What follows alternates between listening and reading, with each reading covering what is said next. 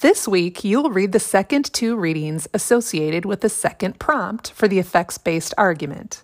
This is the prompt about how technology affects intelligence. I want to start this podcast episode with an extremely important reminder. Here it is. Intelligence is not defined as the ability to access information.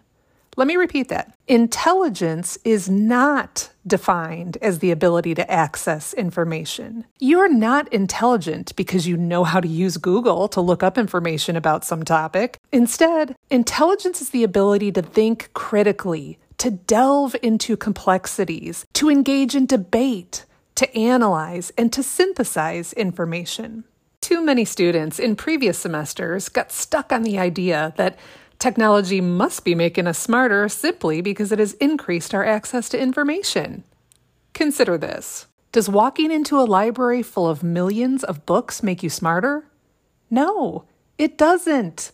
You have to read those books to increase your intelligence. That's the difference between having access to knowledge and truly being intelligent. Just like last week, the authors you read this week will have varying ideas about the effects of technology on intelligence. For example, Clay Shirky believes that the internet has not only increased our ability to access more information than we could possibly hope to consume, but it has also given us the opportunity to collaborate together and ensure that the most accurate, the most well-researched information is gathered and shared. In contrast, our second author, whose name I'm not going to pronounce because I'm sure I will say it incorrectly, well, he believes that social networks train us to focus on images and emotions, sapping the quest for knowledge. He sees social media sites as responsible for reducing our curiosity by showing us exactly what we already want to think based on our profiles and preferences.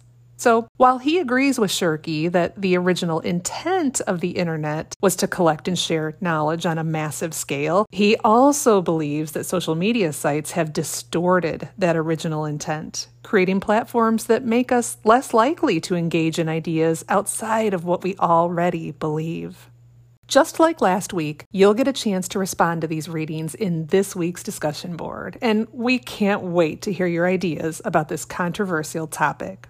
Your other focus this week will be on drafting your introduction and thesis statement for your effects-based argument. So if you haven't already done so, you must choose which prompt you're going to write about immediately. You also need to review the lesson on writing effective introductions and conclusions before you draft your introduction. Our hope is that you will use one of the strategies on page 5 of that lesson to start your introduction.